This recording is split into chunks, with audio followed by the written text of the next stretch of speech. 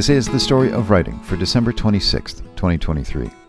On this day in 1963, in the U.S., the Beatles released the songs I Wanna Hold Your Hand and I Saw Her Standing There.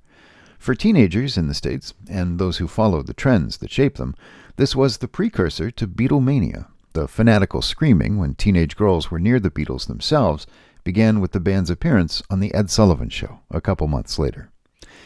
And it was on this day in 1966 that the first Kwanzaa was celebrated. Maulana Karenga created the holiday for Africans and people of African descent around the world. Karenga described it as an opportunity to celebrate themselves and their history. Kwanzaa is based on first fruit or harvest traditions that are hallmarks of many cultures across Africa. Karenga said he built the 7-day holiday around the 7 principles of African heritage: unity, self-determination, collective work and responsibility, cooperative economics, purpose, creativity, and faith.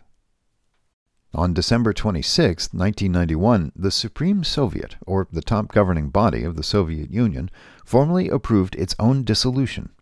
The Soviet president, Mikhail Gorbachev, had already resigned. The 15 republics that formed the Soviet Union became independent nations. The decision by the Supreme Soviet also ended the Cold War. It is the birthday in 1780 of Scottish mathematician, astronomer, and author Mary Somerville. She occupies a unique position in the history of science. She was highly regarded by other scientists of the time for a few reasons. She kept coming up with solutions to some of the mathematical challenges that vexed others, and she translated the writings of French mathematician Pierre-Simon Laplace. Somerville's translations led to engineering advancements in the British Isles, and they made her something of a sensation.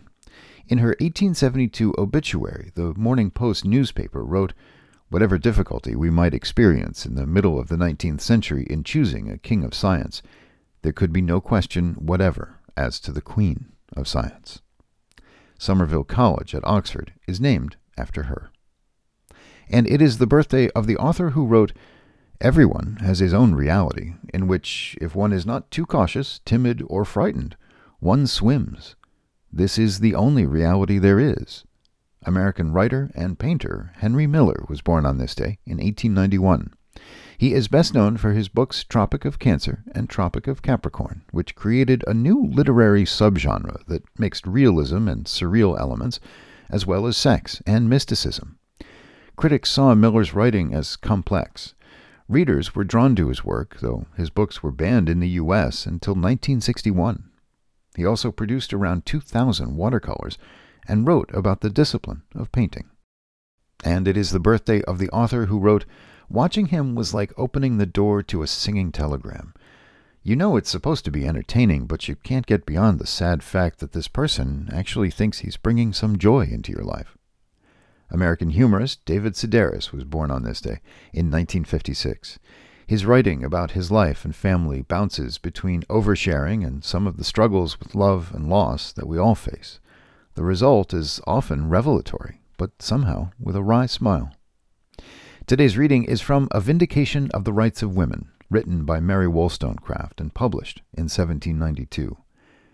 There must be more equality established in society, or morality will never gain ground, and this virtuous equality will not rest firmly, even when founded on a rock, if one half of mankind be chained to its bottom by fate, for they will be continually undermining it through ignorance or pride. And that is the story of writing for December 26th. Thanks for listening.